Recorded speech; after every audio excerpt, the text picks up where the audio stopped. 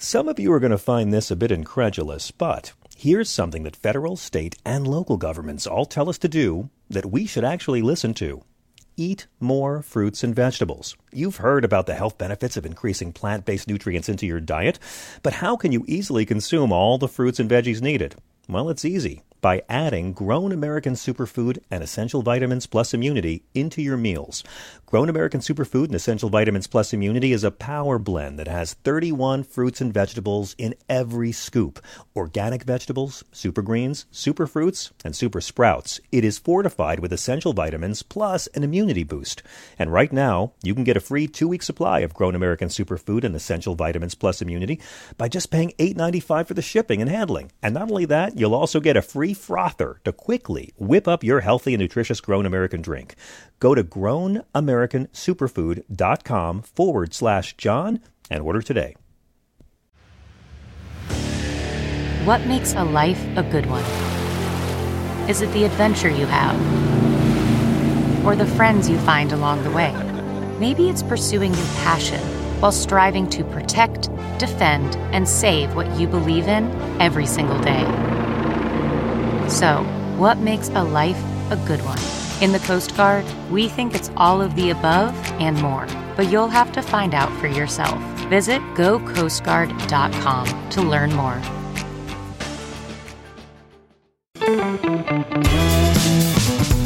This is the John Fugelsang Podcast.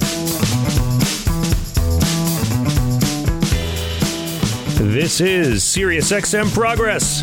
Welcome to the ongoing love fest that is Tell Me Everything, coming at you coast to coast, live and interactive. I'm John Fugelsang, joined by the baddest team in radio. Well, half of them. Matt Bumbach is filling in tonight for the great Thea Harper, who is getting a well-deserved night off. Our Grand Poobah Chris Hauselt is still running this thing from the South Carolina studios. I come to you from here in New York City, and I hope you're having a good first day back. I hope you had a peaceful weekend. I hope you had some time off. I hope you've been disconnected from news. I hope you enjoyed watching a parade and wondered why they have so many nonstop commercials during a parade. And by nonstop commercials, I mean all of the parade floats. You've dealt with the leftovers in your house, I hope, and like most families after Thanksgiving time, you're giving thanks for time away from family. So we are very grateful to gently massage you back into the grinding madness that is America and Earth 1/5 of the way through this strange, conflicted century. We have a great show tonight. Rula Jibril will be joining us once again to talk about what is going on with the ceasefire between Israel and Hamas and what the situation is on the ground. And, of course, as always, what the American media is choosing not to cover so much. Comedian Rhonda Handsome will be with us as well in hour number 2. The ceasefire in Gaza, we've now learned, will last at least a couple of more days. The COP28 climate summit's going to begin, this week in the United Arab Emirates, although Joe Biden is not expected to attend. A massive investigative report just released shows that the COP28 environmental summits are basically fossil fuel business expos behind the scenes. We've also learned that Jimmy Carter, at age 99, undergoing hospice, will attend the public Atlanta funeral of his wife, Rosalind Carter, this week. The Macy's Thanksgiving Day Parade, 99th edition, did really well. Record audience of all time. 28.5 million viewers tuned in to watch Cher lip sync. I hope you guys enjoyed it. That's over multiple airings on Thursday on NBC, including over there on Peacock. And there's a new COVID variant, just in time for Christmas, BA 2.86. They're getting catchier, aren't they? Wow. That's better than Omicron. The new variant has tripled in cases over the last week, and it's now responsible for nearly 10% of already rising U.S. infections. But I'm saying this on the Progress Channel. I assume most of you went out there and had your shots and your boosters. And maybe you're a conservative listening to this. Maybe you, like Donald Trump, had your shots and your boosters too, because Donald Trump had both. Let's play Mental Mediocrity Monday. 20 years ago, back when Secretary of State Colin Powell was trying to convince the rest of the world that invading and occupying Iraq would be a really good idea, a really easy thing to do that would just pay for itself many times over, he did make a very eloquent statement. about America's desire for empire building to the Archbishop of Canterbury, who asked him, isn't this just George W. Bush imperialism? Well, it was. But Colin Powell, who knew how to sell a war, he said, I love our flag, our Constitution, and our country.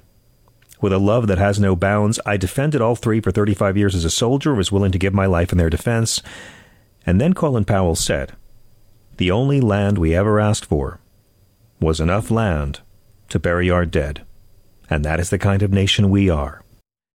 This quote's been repeated many times over the last 20 years. And I'll listen. I think Colin Powell was doing a very evil thing, trying to sell people on the Iraq war. But my God, I will bow down to a good quote. And I will also alert your attention to when people try to plagiarize that quote and butcher it. And I mean butcher it. I hope you're ready for another reminder of why Kevin McCarthy is not the Speaker of the House anymore, and why Kevin McCarthy never should have been Speaker of the House. So he tweeted out this clip of a speech. Chris, do you have this clip already?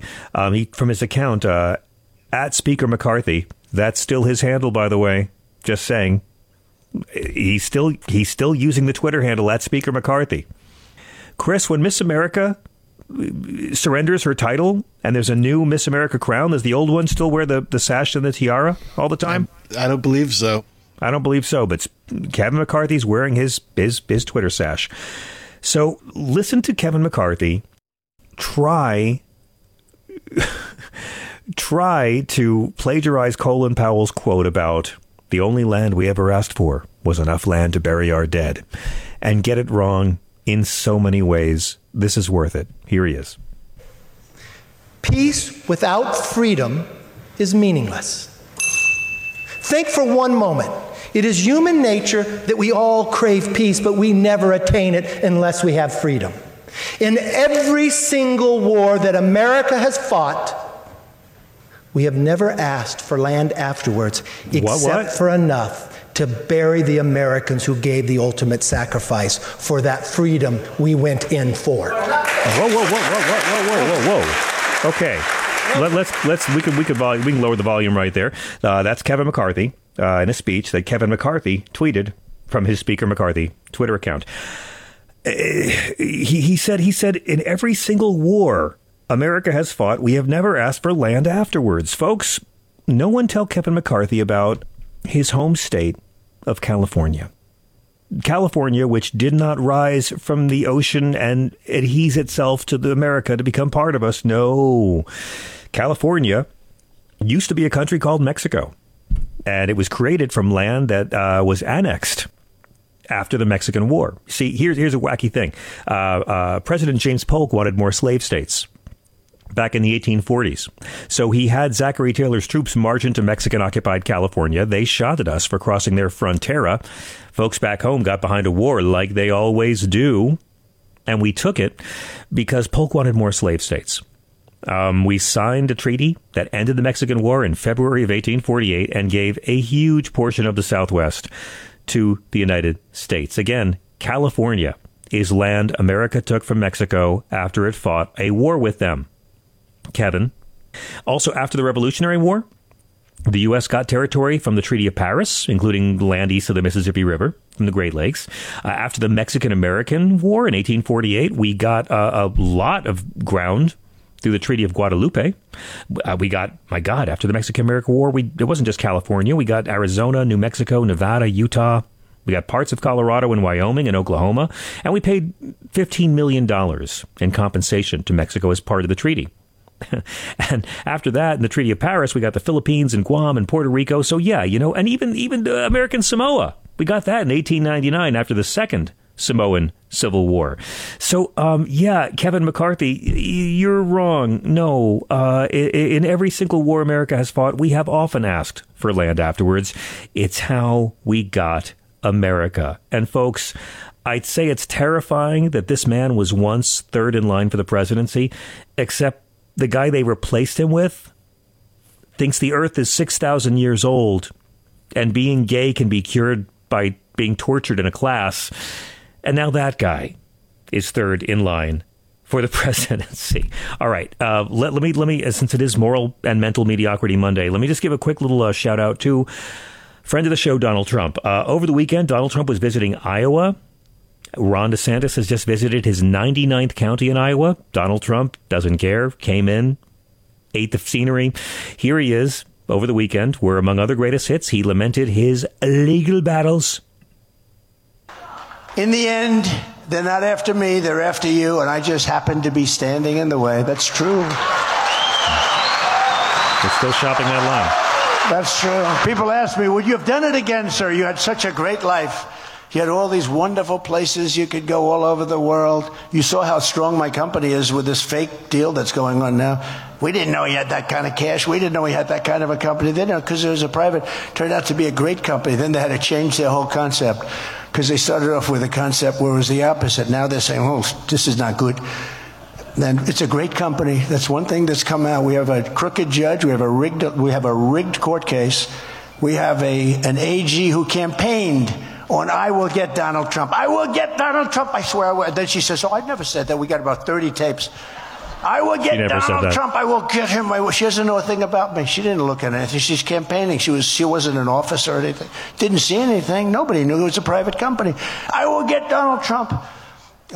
She's a radical lunatic. And we're winning this case so much, but we have a judge that refuses to give up. Guys, we have to stop talking about Donald Trump as a soon-to-be convicted felon. We have to stop talking about him as a criminal. We have to stop talking about him as a fascist and as a racist and as a corrupt businessman. We really have to, and we shouldn't talk about him as a sexual abuser. I mean, it's important, but we have to really spend more time discussing how Donald Trump is getting dumber. I don't want to be the one to tell you, but he's getting dumber, folks. And it's time we enjoyed it a little bit. I know you're terrified about Biden, but no. Here's what I got to tell you.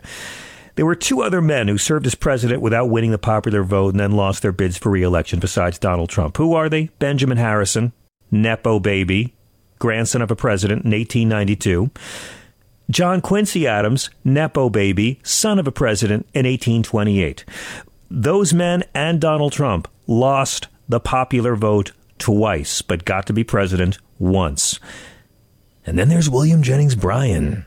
Oh, a titan of American politics who ran as the presidential nominee for the Democrats 3 times. This is the guy that the conservative character is based on in Inherit the Wind. William Jennings Bryan. 1896, he was the nominee. 1900, he was the nominee. In 1908, he lost all 3 times. He lost twice to William McKinley. He lost once to William Howard Taft. But for 100 years, over 100 years, we thought, no, it can never be topped. No man can ever win the popular vote 3 times. William Jennings Bryan, you're safe. Folks, let's talk about what Donald Trump did this weekend. He said he still wants to repeal the Affordable Care Act. In other words, Donald Trump, who's ahead by over 20 points in Iowa. My God, Nikki Haley, keep on spending other people's money. 20 points. This is why we want Trump to be the nominee, folks. 20 points. He wants to take away health care from tens of millions of Americans if he becomes president next year. He said this on his website, Filth Social. He was looking at alternatives to the Affordable Care Act, also known as Obamacare, which has reduced the number of Americans without health insurance to historic lows. I'm not going to defend Obamacare all day, but I will say the fact is it brought us the lowest rate of uninsured Americans in history. And it gave basic guarantees of coverage for all Americans, even if they had a pre-existing condition. Trump promised over the weekend he would never give up on repealing the Affordable Care Act. Now, when he says he's looking for alternatives to Obamacare, he means getting rid of it. He means eliminating protections for pre-existing conditions and kicking millions of Americans off their health care and not covering preventative care anymore. How do we know this? Because he already tried it once. And this is really good news, folks, because nearly 60% of Americans have a positive view of the ACA as of May of this year. It was 50% at the start of the pandemic. Already up to 60% by the end of the pandemic.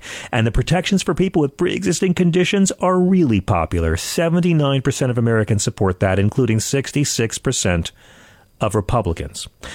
And Democrats have a big advantage on health care. according to the NBC News poll in September, 45% to 22%.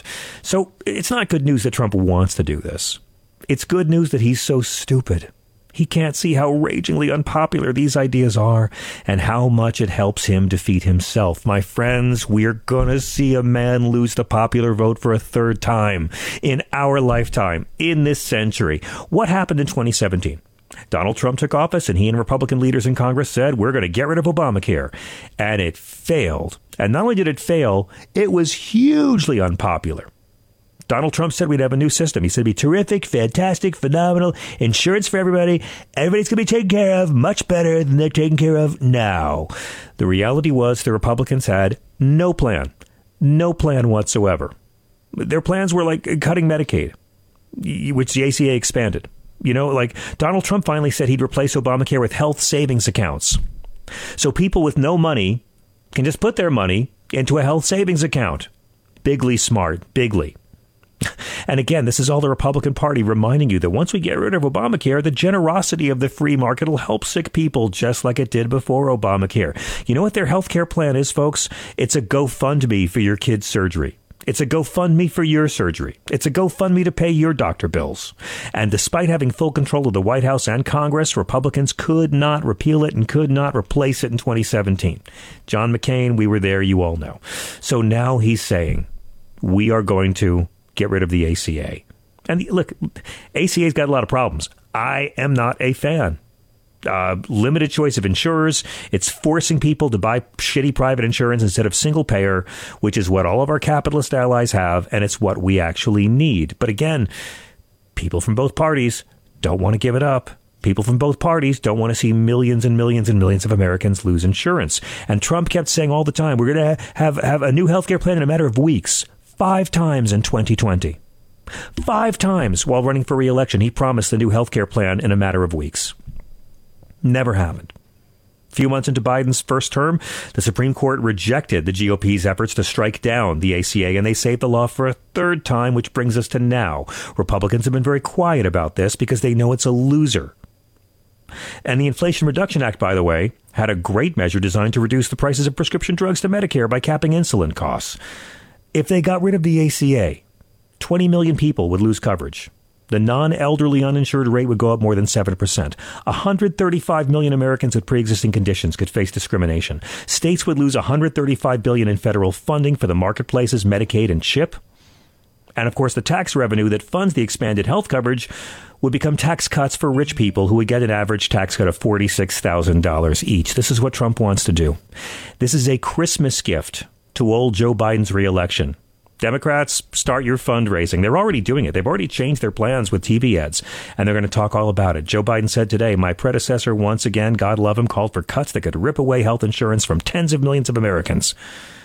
And they really want to do it, folks. But here's the deal. There is no Republican alternative to Obamacare, because Obamacare is the Republican plan. It was Romney Care. It was forcing people to buy shitty private insurance. That's why liberals didn't like it. Liberals liked single payer. Democrats liked the public option. Just open up Medicare to people. Start doing it now. Barack Obama campaigned on Romney Care. That is the Republican plan Republicans rail against. And the people who still want to repeal Obamacare are the same people who still want to cut LBJ care and privatize FDR care. But remember, Obamacare was passed by Congress, upheld 3 times by the Supreme Court, and while far from perfect, it helped people. And Barack Obama never promised Mexico would pay for it. And I'll leave you with this thought. In a Monday Morning Post, Donald Trump defended himself by saying he aced the dementia cognitive test during his recent physical exam. Aced the dementia test. He's telling us, he's bragging about this again. I'll leave you with this thought before the break. Telling us that you aced your dementia test is just a really great way of telling us they made you take a dementia test. We want to know what you think. We're at 866-997-4748. We'll be right back with your calls and the great Willa Jibril. This is Sirius XM. Man, that sunset is gorgeous. Grill, patio, sunset. Hard to get better than that. Unless you're browsing Carvana's inventory while you soak it all in. Oh, burger time. So sit back, get comfortable. Carvana's got thousands of cars under $20,000 just waiting for you. I could stay here forever. Carvana, where car buying meets comfort meets convenience. Download the app or visit Carvana.com today. Okay, picture this. It's Friday afternoon when a thought hits you. I can spend another weekend doing the same old whatever, or I can hop into my all-new Hyundai Santa Fe and hit the road. With available H-Track all-wheel drive and 3-row seating, my whole family can head deep into the wild. Conquer the weekend in the all-new Hyundai Santa Fe. Visit HyundaiUSA.com or call 562-314-4603 for more details. Hyundai, there's joy in every journey. Hey everybody, it's Michael Steele, host of the Michael Steele Podcast.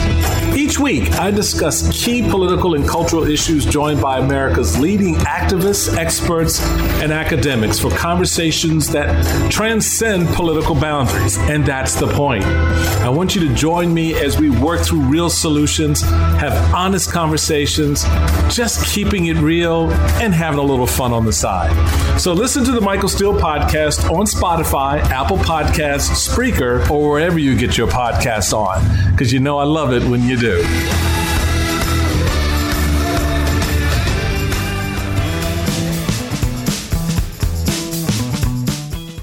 Welcome back. This is SiriusXM Progress. I'm John Fugelsang. Reported in the New York Times this weekend, Gaza civilians are being killed at an historic pace, more quickly than in even the deadliest moments of the U.S.-led attacks in Iraq, Syria, and Afghanistan, which were themselves widely criticized by human rights groups. Gaza is currently grappling with a severe drinking water crisis. In the midst of all of this, 11 more hostages were released by Hamas on Monday, according to the Israeli military. And the truce that gave us their freedom was extended by 2 more days, bringing relative calm to the war-devastated Gaza Strip. Here's Joe Biden earlier today with a brief update on the flow of humanitarian aid now going into Gaza during this brief negotiated ceasefire. Since my trip to Israel last month, I've been focused on accelerating the delivery of humanitarian assistance to Gaza in coordination with the United Nations and the Red Cross. I just spoke with my special envoy for the Middle East humanitarian issues, David Satterfield, for an update, and I've asked him to monitor our progress hour by hour and keep me personally informed. From the beginning, we put in place mechanisms to prevent Hamas from diverting these supplies. I could not be more pleased to welcome our next guest back to our show. I'm always happy to have Rilla Jibril anytime for any reason, but of course, in times like this, her expertise is more valued than ever. She's an award-winning journalist, foreign policy analyst, and author. You may have seen her on MSNBC, The Daily Beast, Newsweek, and Salon. Her best-selling novel, Miral, has been translated into 15 languages, and she is currently visiting professor of international relations at the University of Miami. I consider her one of the most essential voices in Western media to understand the plight of the Palestinian people and to understand Israel's ongoing war against Hamas. Rula, what a pleasure. Welcome back to SiriusXM. Thank you, John. It's such a pleasure to be with you. Thank you. So I'm almost afraid to ask. It seems like too little too late, and I'm trying to be very grateful that we have a ceasefire such as it is. We're hearing a lot about how the president has been leaning in heavier towards both Netanyahu and the Qatari royal family. But let me begin by asking you, how do you feel about this very brief, hopefully to be extended ceasefire? So this is what we know, John. This is Israel was offered to exchange the hostages with releasing of Palestinian prisoners from the get-go, from the beginning. Bibi Netanyahu refused, and he preferred the killing fields, or what was defined as killing field, but by UN officials. Today, we are looking at 14,000 Palestinians killed, according to the IDF, to the Israeli army. 85% of those are Palestinian civilians, meaning children and women. So Joe Biden played a role that was destructive from day one.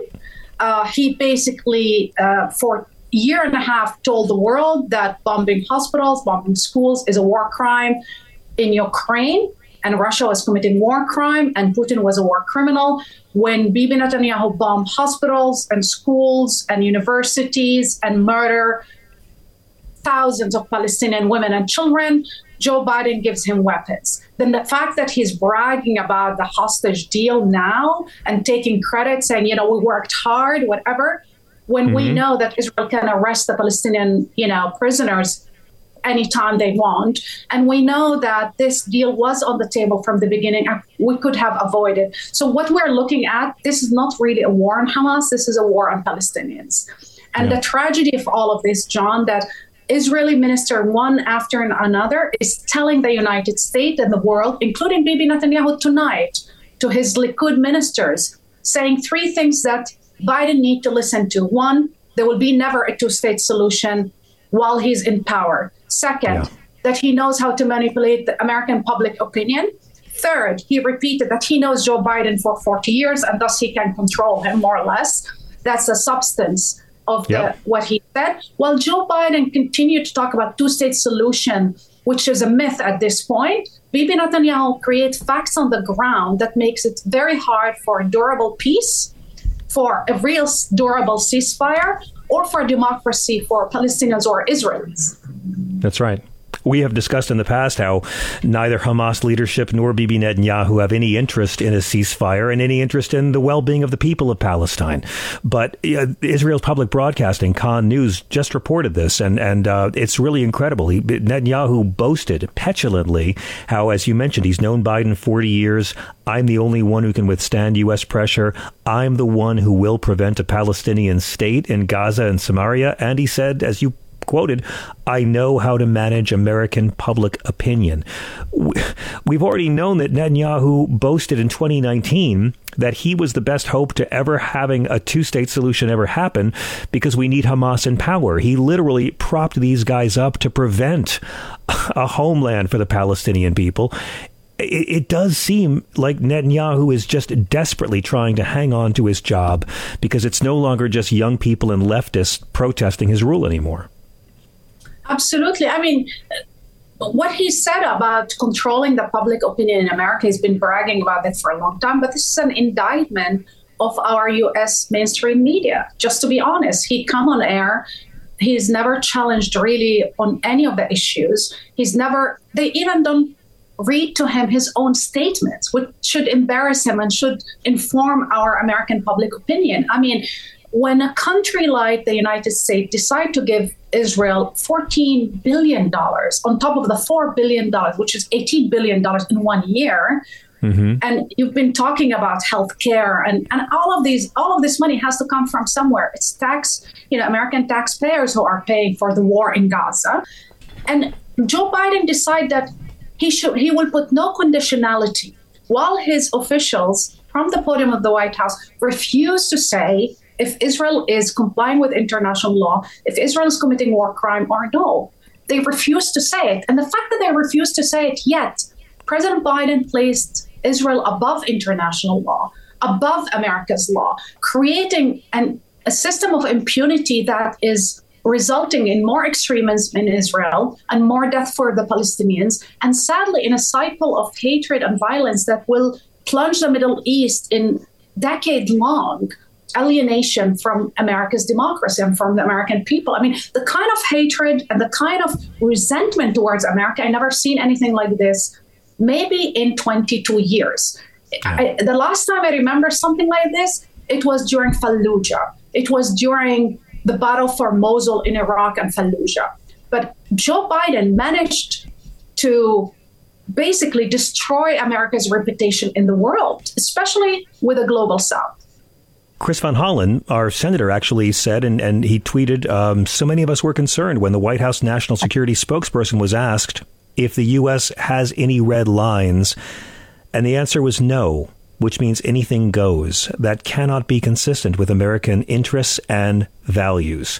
So, I mean, there is pushback to it here. And I often wonder, Rula, if this was not a presidential election year, would we see the same deference paid to the Israeli civilian government? I fear yes. The answer is yes. There's been bipartisan support for Israel, regardless what Israel does. I mean, not only the kind of impunity and shielding them at international forums, the Palestinians are asked to relinquish basically their rights and to wait for Israel, benevolent Israel, to give them something. And they don't understand this. This is what produced actual extremism. It is jarring that the same administration, one after another, that acknowledged that extremism in the Middle East birthed out of repression and oppression, that this is the machine that produced extremists. They cannot recognize the humanity of Palestinians. And the fact that there's this idea that I abhor in Hamas, but it exists. Even if you destroy Hamas tomorrow, completely eradicated, but you keep Palestinian under military occupation, there will be another force There'll be another Hamas. To demand freedom, to demand simple freedom and dignity and basic rights. If you don't understand that, I think it was JFK who said, if you close the path for civil and peaceful resolutions, you open the door for a violent one. It is basic. It's just, if we don't understand that, I think Americans will continue to pay for Israeli wars in perpetuity. I completely agree with you. And I think we have to remember that Hamas is a symptom of a longer ongoing problem. I hate Hamas, and I would love to see them be rendered completely irrelevant. Same. That's exactly where we should be talking about. But this is America. We don't attack problems. We attack the symptoms of problems. We don't fight the conditions that lead to terrorism. We fight terrorists. We don't prevent unwanted pregnancy. We fight each other over abortion. We don't stop poverty. We put people in prisons, and that's how we do it. But let me ask about the European response, because I'm a bit surprised we're not hearing more demands for a ceasefire from our European neighbors. What do you make of that? Well, Europe is fractured, to be honest. 2 days ago, the Prime Minister of Belgium and the Prime Minister of Spain, they were in Gaza, and they said the destruction of Gaza is unacceptable. We need to end the military occupation forever. We need a peaceful resolution. But you know what Israel does, not only in the United States, they try to bully any criticism of Israel and of the Israeli government into silence, while embracing real anti-Semites. I mean, to see today Bibi Netanyahu, walking the streets with Elon Musk, who's been promoting the worst anti-Semitic conspiracy theories online. Incredible. That means Bibi Netanyahu prefer basically the far right in the world and anti-Semites. I mean, he was Donald Trump's best friend and best ally. I mean, the man that after Charlottesville, when people were marching in the streets saying blood and soil, Jews will not replace us, he defended them. He defended those. He pointed to the American Jews as disloyal because they vote for Democrats.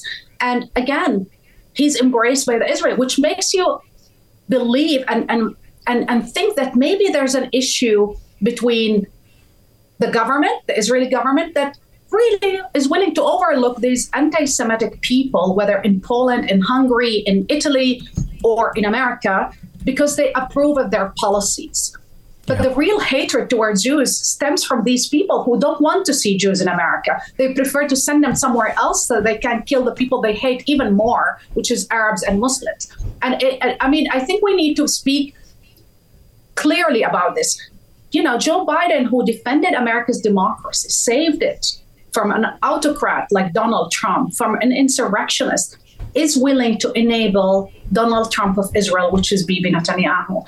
And he's willing to risk the White House because, John, as of today, I don't know if Joe Biden can win. I am not sure. After what he did, people will swallow backing and being complicit with the murder of thousands of Palestinian women and children. And he's missing also the racial element. A white man in the White House enabling another man in Israel to slaughter thousands of brown and Muslim people. I think with a lot of minority in America, this resonates. And they're not willing to vote for him. But I do think, Roula, a year from now, people will see the choices. And if it is Donald Trump, they will see Joe Biden flawed, who got $100 million in humanitarian aid, who tried to make Netanyahu's ceasefire, who didn't do enough but tried. And they'll see Donald Trump, who seems to take delight and joy and pleasure in the suffering of the Palestinian people, and is promising once again to ban the entire Muslim faith from entering the country. I think every election in our lifetimes is always the lesser of two evils, but I think it's going to be a very stark differential if those are the two options. John, I think like you. I believe if I have to choose between the two, I will probably swallow whatever. However, the overwhelming majority of people who are brown and black and probably, the racial element of it, they will not come out to vote. They basically, they will allow the other side to come to vote. They will sit back and they will say, why would we accept a racist, a colonial, imperial foreign policy? Why would we accept this overseas? And because somehow he's better than Donald Trump on domestic policy. So I think that choice have to be done now to pressure Joe Biden and Democrats to wake up, because this is a wake-up moment. They have 1 year to correct course. And if we don't pressure them, most of the people will sit back. They will stay home. I was one of the few people that actually predicted Trump victory in an op-ed, as you remember, in 2015 in the Washington Post, when people were laughing, saying there's no chance he could win. I saw it coming. The writing was on the wall. Anybody that looked at Brexit knew that the racist underground was awakened and wanted power. And again, here, Joe Biden is really playing with fire, because the racist underground is there, but the people who elected him, not because they really loved him, but because they thought at the time, well, we don't trust the ability of white people not to deliver Trump again. This time we'll say, you know what? If Gaza has to be wiped out, then let America's democracy suffer. And this terrifies me. This choice terrifies me, but it is on the table. Well, I believe that people don't vote for Joe Biden; they'll vote against Donald Trump. But again, we'll see what's going on there. I do want to reference, though, you mentioned Elon Musk being in town. Let me quote Esther Solomon, the editor of Haaretz, who tweeted today, blatant anti-Semite and publisher of anti-Semitism Elon Musk should be persona non grata in Israel. Instead, Netanyahu, plumbing new depths of amoral sycophancy, gifts him a PR visit to the kibbutz devastated by Hamas. Profane, venal, both of them. Now, Rula, Israel says their goal is to destroy Hamas, but after weeks of this slaughter, Hamas is still running things and running the hostage negotiations. I don't believe Netanyahu is fighting Hamas. I believe he is fighting for his own popularity and his professional future. It was kind of exciting to see the editor of Haaretz call him out for it today. You're spot on. Bibi Netanyahu is fighting for his political future, for his legacy, whatever, but for power, because these people crave the most power. But also he's fighting the Palestinian people. And his war is on the Palestinian people. As if today, according to the IDF, only 1,000 members of Hamas were killed. Only after 5 weeks, after 52 days, only 1,000. That means that the 13,000 Palestinians who were killed are civilians, women and children and elderly. So at that ratio, if they resume fighting, for the IDF, the army, to kill 40,000 militants, Hamas militants, that means they have to kill 400,000 Palestinians. Is that even a ratio that's acceptable in the 21st century for any nation? For a nation that is backed by the most important democracy in the world, or so-called most important democracy in the world. I think the goal is not achievable without destroying the Palestinian people. We know that northern Gaza is already gone, is destroyed. Nobody can live there anymore. Now they're trying to wipe out the south. If they resume bombing, and the carpet bombing, that means the South will be gone. That means hundreds of thousands of Palestinians will die. That means 2 million Palestinians will have to be displaced permanently, either to Egypt or somewhere else. We see minister after minister calling for ethnically cleansing them. So again, Joe Biden has a chance now to stop this, and to stop it now, and to apply real pressure in Israel, because he's the only one that can. And the fact that he's not doing it gives me pause, because if our democratic president doesn't understand that you could support Israel, but you could support them even more by saving international law and make them anchored in complying with international law and America's law. Yeah, this is not making the people of Israel safer. This is what I keep screaming. Netanyahu is not interested in that. He is interested in himself and his policies. And the oppression of the Palestinian people does not make life in Israel safer. And I have to believe, Rula, that more and more of our Israeli brothers and sisters are waking up to this. I mean, the protests against Netanyahu, seeing these ordinary citizens of all backgrounds screaming at government ministers when they come into hospitals with camera crews for photo ops. It's been very encouraging seeing people rising up against the Ayatollahs in Iran, to see the people in Israel begin to rise up against this autocrat clown. Absolutely. And it's wonderful to see also, as you said, our brothers and sisters in Israel who pressured actually Bibi Netanyahu to accept that hostage deal, because he didn't want to accept a hostage deal. We had ministers in the Bibi government like Ben-Gvir and others who were screaming at these hostage families and saying, you need to shut up and you need to let us do whatever. But the public pressure applied on Bibi Netanyahu and the protests in the streets pressured him to basically accept the deal. It was not Joe Biden. It was not anybody else. It was his own voters. And by the way, only 4% of the Israelis believe him. And a small majority want him to stay in power. He's done. Once this war is done, so he doesn't have really an incentive to end the war. Again, Joe Biden needs to think ahead of time and need to think strategically. Is it more important to win the White House for Democrats and basically to save America's democracy, or save Bibi Netanyahu? Because this is a choice. Either you save Bibi or you save America. I'd rather save America's democracy. And we've heard many reports saying that, this White House is already factoring in that Netanyahu may be long gone before the conflict ends. But of course, to your point, I don't think Hamas or Netanyahu want the conflict to end, because the conflict keeps them in power. Rula Jibril, it is always an honor and a great, great joy to have you with us. What is the best way for our listeners to follow you and keep up with your work? Thank you, John. Thank you so much for breaking the silence, speaking truth to power, and always being voice for underprivileged and the persecuted. To follow me, it's at Rula Jibril, both on Twitter and Instagram. And thank you again. Thank you. It's always an honor. We have to take a quick break. We'll be back in just a moment with your calls. This is Progress.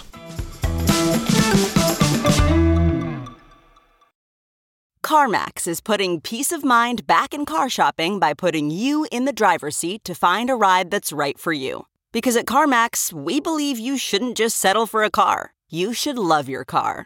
That's why every car we sell is CarMax certified quality, so you can be sure, with upfront pricing that's the same for every customer. So don't settle. Find love at first drive and start shopping now at CarMax.com. CarMax, the way car buying should be. Okay, picture this. It's Friday afternoon when a thought hits you. I can spend another weekend doing the same old whatever, or I can hop into my all-new Hyundai Santa Fe and hit the road. With available H-Track all-wheel drive and 3-row seating, my whole family can head deep into the wild. Conquer the weekend in the all-new Hyundai Santa Fe.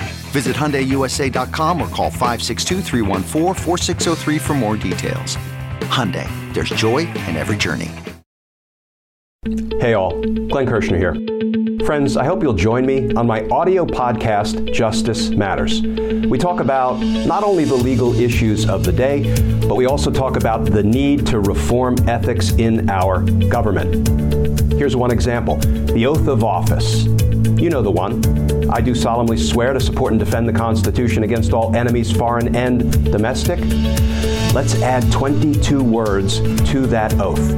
Quote, and I will promptly report any instances of crime and or corruption by government officials and employees of which I become aware. Friends, our democracy is worth fighting for.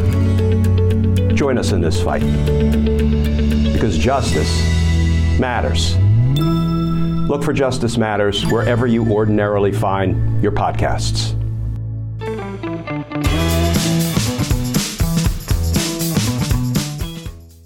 I'm John Fugelsang. This is Sirius XM Progress. We are taking your calls at 866-997-4748, 866-997-GRIT. I call for an immediate ceasefire to welcome in the Queen, Rhonda Hansome. She's a great stand-up and writer and director and actor. She's opened for Anita Baker and Diana Ross and Aretha Franklin. She does great solo shows. You can catch Rhonda on Politipod, available on SoundCloud. It's time for Tall, Dark, and Handsome Mondays with Miss Rhonda Hansome. I'm black, y'all. Hi there. Oh, Very exciting to be here with you, John. How was your Thanksgiving, Queen? Did you have a good holiday? Beautiful, calm. The food was delicious. The company and conversation interesting and very nice. I enjoyed it. How was yours? Very quiet. I was a conscientious objector from Thanksgiving. I did nothing you're supposed. We didn't watch the parade. Didn't have anybody over. Didn't cook. We just ordered some food from Whole Foods that we reheated. I just sat it out this year, and it was just what my heart needed. Yeah, I always say, what's the point of being an orphan on Thanksgiving if you can't blow off Thanksgiving? So. We need that retreat. We do need that retreat. Hey, can I ask you about this story you sent to me from military.com? This is confusing now. This is a story about the chief of staff for the Department of Defense's education activity schools in the U.S. And I'm trying to get this right. This is the Department of Defense education activity. Which it's just teaching, right? It's like teaching people to go to Quantico and stuff like that. So what exactly happened with this guy who's the chief of staff for the DoD Education Activity School? So he was in Georgia, right? What went down? Yeah, I didn't even know the Department of Defense was involved with schools. I mean, you would think if the Department of Defense was involved with schools, we'd have fewer shootings at schools. But you'd think that's not happening. But, right. Well, and actually, by the way, schools on military bases in America are the best right now. The schools with the best record in the country, not military schools, but schools on military bases are actually doing really, really well. But this is different. This is Department of Defense's education programs that they do, education activity, which I guess is like School of the Americas type stuff. Yeah. And this guy, Stephen Hovenick, middle-aged, 64 years old. He was arrested in a sting that was related to prostitution, drugs, weapons. And, I don't understand how these officials, especially after they've been around for a while, can put their entire careers in jeopardy. He's pandering. And he got caught. And he got caught. Why? Why is he doing this? He needs to be preparing for retirement, not trying to get people into prostitution, John. I mean, do we know specifically what this guy was doing? I mean, he's a Pentagon official. He's in charge of the department managing elementary schools. And he was just picked up in this human trafficking sting in Georgia. I mean, under suspicion of pandering. What does that even mean? Yeah, I think trying to compel someone into sex work. It sounds like it, yeah. And he, it really goes back to the hypocrisy. I mean, this guy should be thinking about the defense of our nation, thinking about retiring from, working most of his life. And it's just the hypocrisy that gets to me, John. I don't understand it at all. It really irks me. I mean, in this sting, 24 people were arrested for pandering or drug possession, prostitution, and pimping. And this guy worked for the Department of Defense, specifically overseeing elementary schools for the Pentagon. 6 women have been identified as victims in this sting. My question is, Rhonda, how long till they blame this on Joe Biden? Because I've already seen all over Twitter, breaking Biden Pentagon official. Like, please tell me they're going to blame this on Joe Biden too. But I mean, he's spent like decades in high school, in vocational high schools, and working with these young people. And I feel like predators actually choose these professions where they can get away with influencing our teenagers and our young people. I mean, this guy works with elementary schools, and he got busted with a bunch of people for pandering and pimping. I mean, 12 were arrested for prostitution, 10 for pandering, and 4 for pimping, which I think looks better on your resume if you're going to jail. Pandering is 1 year in jail and a $1,000 fine, but you had me, Rhonda, when you said, he works with elementary schools for the Pentagon, and he's sexually trafficking people for pimping. It's a really scary story that I hope we learn more about. I want to keep up with it because I just don't like that these people have access to our young people. I mean, our teenagers are bad enough off with social media and the pressures that we have on them without the people who are in authority over them and who are supposed to be helping them with their education and training, preying on them. Boom. Yes. Well, yeah. So let's see what happens. But I thank you for telling me about the story. That is a whole level of creepiness, Rhonda, that I wasn't ready for on a Monday. Thank you for putting new cooties into my brain. We have a lot of folks on hold. Do you want to take some calls from some of our listeners? Definitely. Let's go to the phones. We're at 866-997-GRIT. We'd love to hear from you. Bill in New Jersey, thanks for waiting on hold. You're on Progress with Rhonda. Hey, good evening. How are you? Hi. Very good. How are you? Good. I was realizing that, Joe Biden is old, and so we need an alternative that's not old. I was thinking of Cornel West and Marianne Williamson, who are both 71, or Joe Stein, who's 73, or RFK, who's going to be 70 in January. There you go. See, what a change of pace. Thank you. Younger blood. Right. Yes. Right. They're both double the age that you need. And don't forget, Donald Trump's going to be a spry, young, obese 77 by Election Day next year. I mean, I'm sorry, 79. So he'll be fine. He'll be good. Right. For all those people who are morbidly speaking, all Biden has to do is stay alive till he's elected. And we still have the government with, Kamala Harris. But, and do you think he's going to live a year? I think so. Who, Trump or Biden? Biden. Yes, I think they're both going to live a year. Yes, I think we're going to have to deal with the ageism for one more year. Right. So all they have to do is make it into office, and then he can die, God forbid. But anyway. He's already in office. We want him to get reelected and serve his full term and then be replaced by a Democrat that everyone loves who's groovy and non-white, non-male, non-heterosexual, non-binary. Right. Yes. So there really aren't any alternatives of young people. This is what I keep saying, Rhonda, to everyone who's saying, Biden's too old. I'm like, great. Tell me, who's the Democrat that's going to win the Electoral College and be able to do something with a divided Congress? Tell me who's going to do better than the old man, and I'll get behind it. I don't know who it is. Who it is? 73. John, he'll be 74. Mm-hmm. I have to tell you, I am very disappointed that we're going to be dealing with the Electoral College yet another round, because it really turns things into a circus. I've had it. I've had it with the college. There's nothing smart about it at all. No, I mean, it's there because, this is why, like most of our earlier first presidents were all from Virginia because of the Electoral College. It's there to rig the system, and it still does. And it's there to guarantee the will of the American voter. It doesn't matter.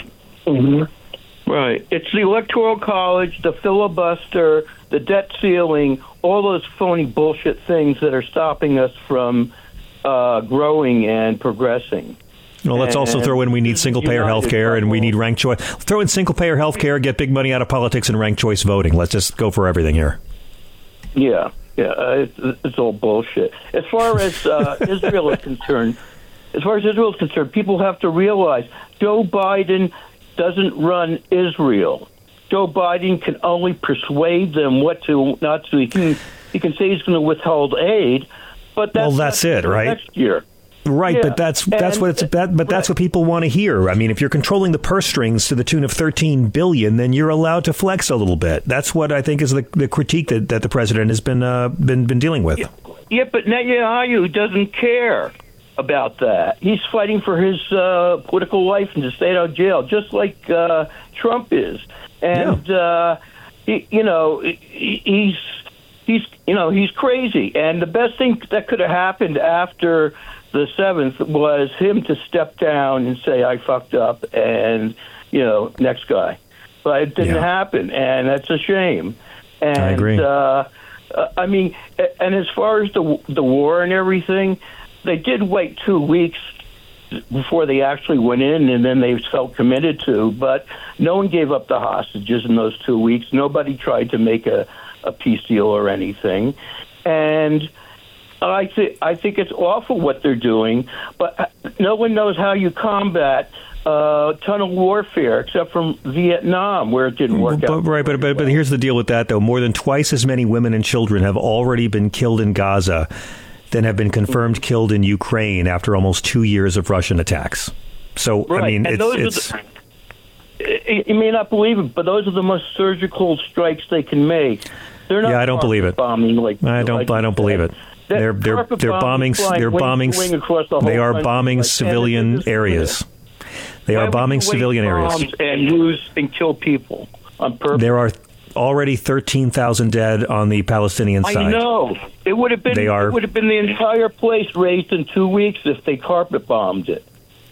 It's imprecise and it doesn't work when you bomb. It's a bad strategy, but it's not as if they were trying to kill civilians or trying to make the lives but Israel. But with respect to Israel, I say respectfully, Israel is using very large weapons in dense urban areas.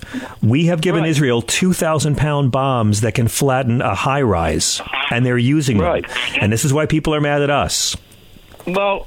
So, then the Iranians supply the other side. They have anti-tank missiles. They have phosphorus bombs. And everything that we have, they've got sort of the equivalent. Not giant bombers. There's nothing there. I'm sorry. There's nothing there. It's not. But it's not equivalent. Israel has an army. Hamas has terrorists. Hamas has Viet Cong style commandos, and it's guerrilla warfare. It's not symmetrical in any way. Rhonda, do you want to jump in on this? I don't like criticizing Joe Biden on this one, but these are the critiques he's going to be getting, and he has to be ready for them. And I think this White House is ready for them. I think the landscape's going to be very different in a year than it is right now. But if we're going to be scared of this is what people are saying about him right now. And it doesn't mean that anyone's pro-Trump. I just don't want people staying home a year from now and Trump gets in because of apathy. And what is horrible is that you cannot even ask for a sense of humanity without being criticized from one side or the other. That's the thing that gets me. When you are asking for rationale, when you are asking for peace, you are being seen as taking a side in something that is horrific. I mean, this has been going on, and as you say, the death toll is a horror. Yeah. I mean, and again, you're right. Almost every day I'm told on social media that I don't care about the plight of the Palestinians. I don't care about the plight of the Israelis. Every day there's a different person and half of them are people we used to be friends with. My God, the way this is turning friends against each other in this country. I refuse. I think the people of both societies deserve better leadership. And I'm on the side of whoever wants this horrible conflict to end non-violently with peace and dignity and security for both sides. That's my team. Such as it is. John, it really is a terrible thing that's going on. But I always think about what would have happened if they would have been resettled in Nairobi, which was one of the ideas that was originally floated in the late 40s, I believe. I know. Putting the settlement there. I always wonder, would it have turned out with this continuous contention?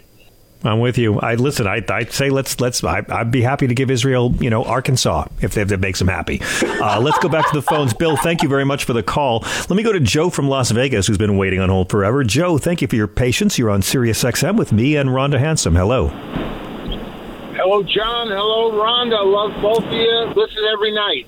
Love you back. Favorite Uber driver from Las Vegas. God bless you. Thank you very much. I know who to harass when I'm in town.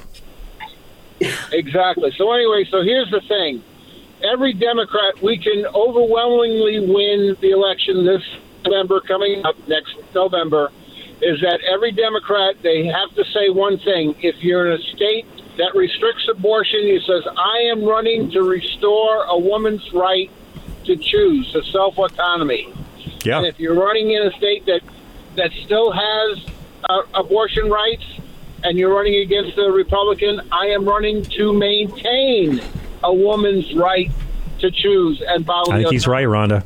I think that's going to drive voter turnout. I think that will be driving voter turnout so much more a year from now than what's happening in the Middle East or Ukraine. That's all you have to do. Just beat those two things. I'm either here to restore it, I'm running to restore it, or I'm running to protect it. People need America's health. I think America's health has to really be a priority, and women's health particularly. But I don't disagree with him that we have to have America's health as a priority. I mean, we have people who one medical incident really throws their entire life into a tailspin financially. That's right. That's right, Joe. I think you've nailed it, and I think this is going to be what we're talking about a lot more next year. It doesn't mean that the war won't matter, but I do think that women's reproductive rights are going to drive voter turnout more than just about any other issue, because that's been the case for the last couple of elections. And that's strategic. Once we have majorities in both the House and the Senate and in state houses and senates, then we can actually get a progressive message going. But we can't do anything until we get control. And we're not going to get control until we get the majority of people on our side. We either restore a woman's rights or we protect a woman's rights. Or we can already remember that the American people are already on our side. The Democratic Party policy positions are so much more popular than the Republican ones for the most part.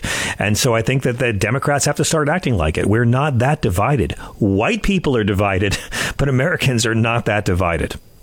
But the whole idea that a woman or a doctor could be subject to going to prison, to be in court over an individual's health decisions that should be between the person and her doctor is ridiculous and regressive. It's like, well, hello, 1952.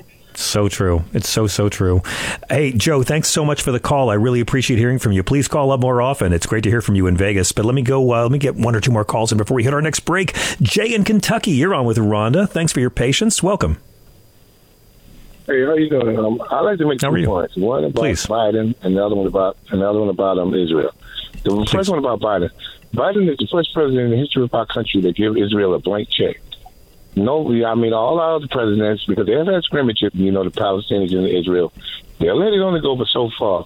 But Biden has not reined this in yet. He's still allowing this man to continue to do what he's doing. I don't think that's the same as giving him a blank check, but I get what you're saying. I think every president has given Israel a blank check, but you're right. He has not done anything that we know of publicly to rein in Netanyahu. He's politely asked for pauses. Yeah. Okay, now my point with the nation of Israel. Okay, this is a nation, and they got an army. The Gaza, the people, they're supposed to be a terrorist group. Now, why, if you wanted to take out a terrorist group, why are you sending your army in to do it? Why don't you send your elite officers to do it, like your Mossad? Now, that's what they are doing. I mean, what I'm trying to say is that I don't really think it's about the terrorists. It's basically about, I guess some people call it a land grab, and why would you bomb all the hospitals of a country? That don't make sense.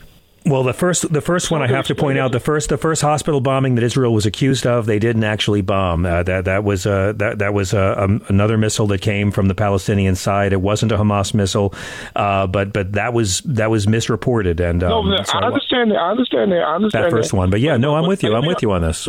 But every hospital in Israel is basically, Gaza is basically it's gone. But my whole point is that, if you're going after a terrorist group and you're an army, ain't you belittling yourself by sending in your jet planes and your tanks to destroy a terrorist group? I mean, that's what America did, right? I mean, that's what America did, right? No, that's not what America did. No, after the war on terror, we did. After the war on terror, we sent armies out to get terrorists. We sent armies out to get criminals. That was the irony, right? Korea was a war we called a police action, but war on terror was a police action we pretended was a war. I understand what you're saying. But wait a minute. But hold on. Are you talking about Iraq? Yeah, and Afghanistan. Okay. Afghanistan. Although I would say that was Afghanistan. Iraq was straight imperialism. Iraq had nothing to do with the terrorist attack on our country. That's true. That's true. It was straight. I agree with you. It was straight imperialism. Rhonda, you want to weigh in on this before the break? I think the imperialist presidency is a long time. Rhonda, we got to hit a break. Can you, dear, would you... I'm going to ask you, Rhonda, to disconnect from the Zoom and reconnect during the break because we're losing you too much, and I need you to give me my opinions. In the meantime, we got to take a quick one. We'll be back in just a moment. Jay in Kentucky, thank you so much for the call. I really appreciate it. Let's continue this again tomorrow. We'll be right back in just a moment at 866-997-GRIT. This episode is brought to you by Philo. Do you love TV? Do you love saving money? Then Philo is your solution. Philo has shows, movies, and live TV for just $25 a month. You can even try it for free with their 7-day free trial. No contracts, no commitments, no hassles. Just a better way to watch TV. Never miss a minute of shows like the hit docuseries Where is Wendy Williams? Or classics such as Friends. If you can't get enough TV, then there's no better way to watch. Philo has more than 70 channels like BET, MTV, and AMC. And the best part? You can try it yourself with their 7-day free trial. Sign up today at philo.tv/poppods. That's philo.tv/POPPODS to get 50% off your first month. Welcome to Fail Better, David Duchovny's new podcast with Lemonada Media. On Fail Better, David, who has experienced both low and high-profile failures throughout his life, explores the vast world of failure, how it holds us back, propels us forward, and ultimately shapes our lives. Each week he'll chat with guests like Ben Stiller, Bette Midler, and more about how our perceived failures have actually been our biggest catalysts for growth, revelation, and even healing. Through these conversations, he hopes listeners can learn how to embrace the opportunity of failure and fail better together. Fail Better is out now wherever you get your podcasts.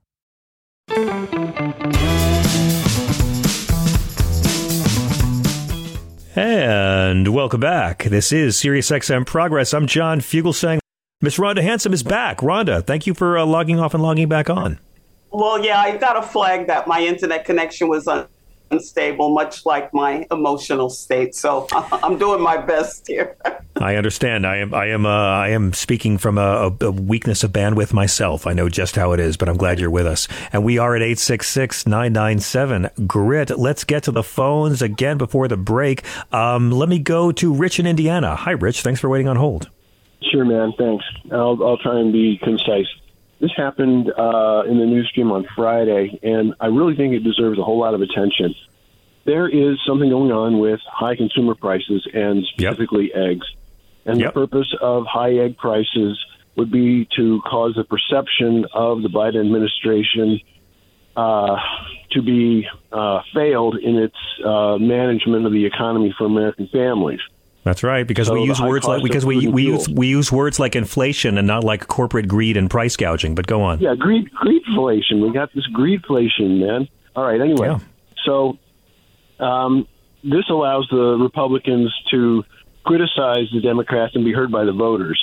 And there is this couple of brothers, Marcus Rust, who's the CEO of a egg producing factory farm. Called Rose Acre Farms in, I believe it is Seymour, Indiana, down south of Indianapolis. Okay. And he and his brother traded emails about how to tactically reduce egg supply. They illegally rig the market to drive up the price. There it is. Yeah. So the first thing they do is they slaughter the laying hens early for meat, and then they hatch the chicks late as the brood flocks to replace them.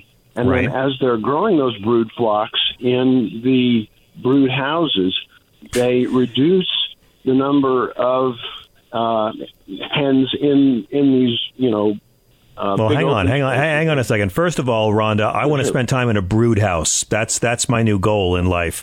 I need more brood houses. But the main thing is it was a price fixing scheme, and they exported millions of eggs overseas to drive the prices up here around Thanksgiving and Easter, and they did it on person.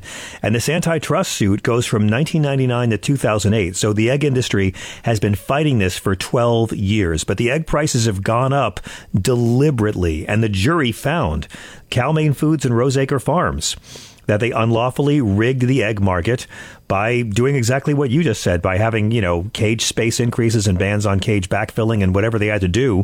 So I guess the good news here is we can find a way to blame Biden for this, right? I see this as a smoking gun potentially of a Powell memo that is out there somewhere about how to make the Biden administration look bad.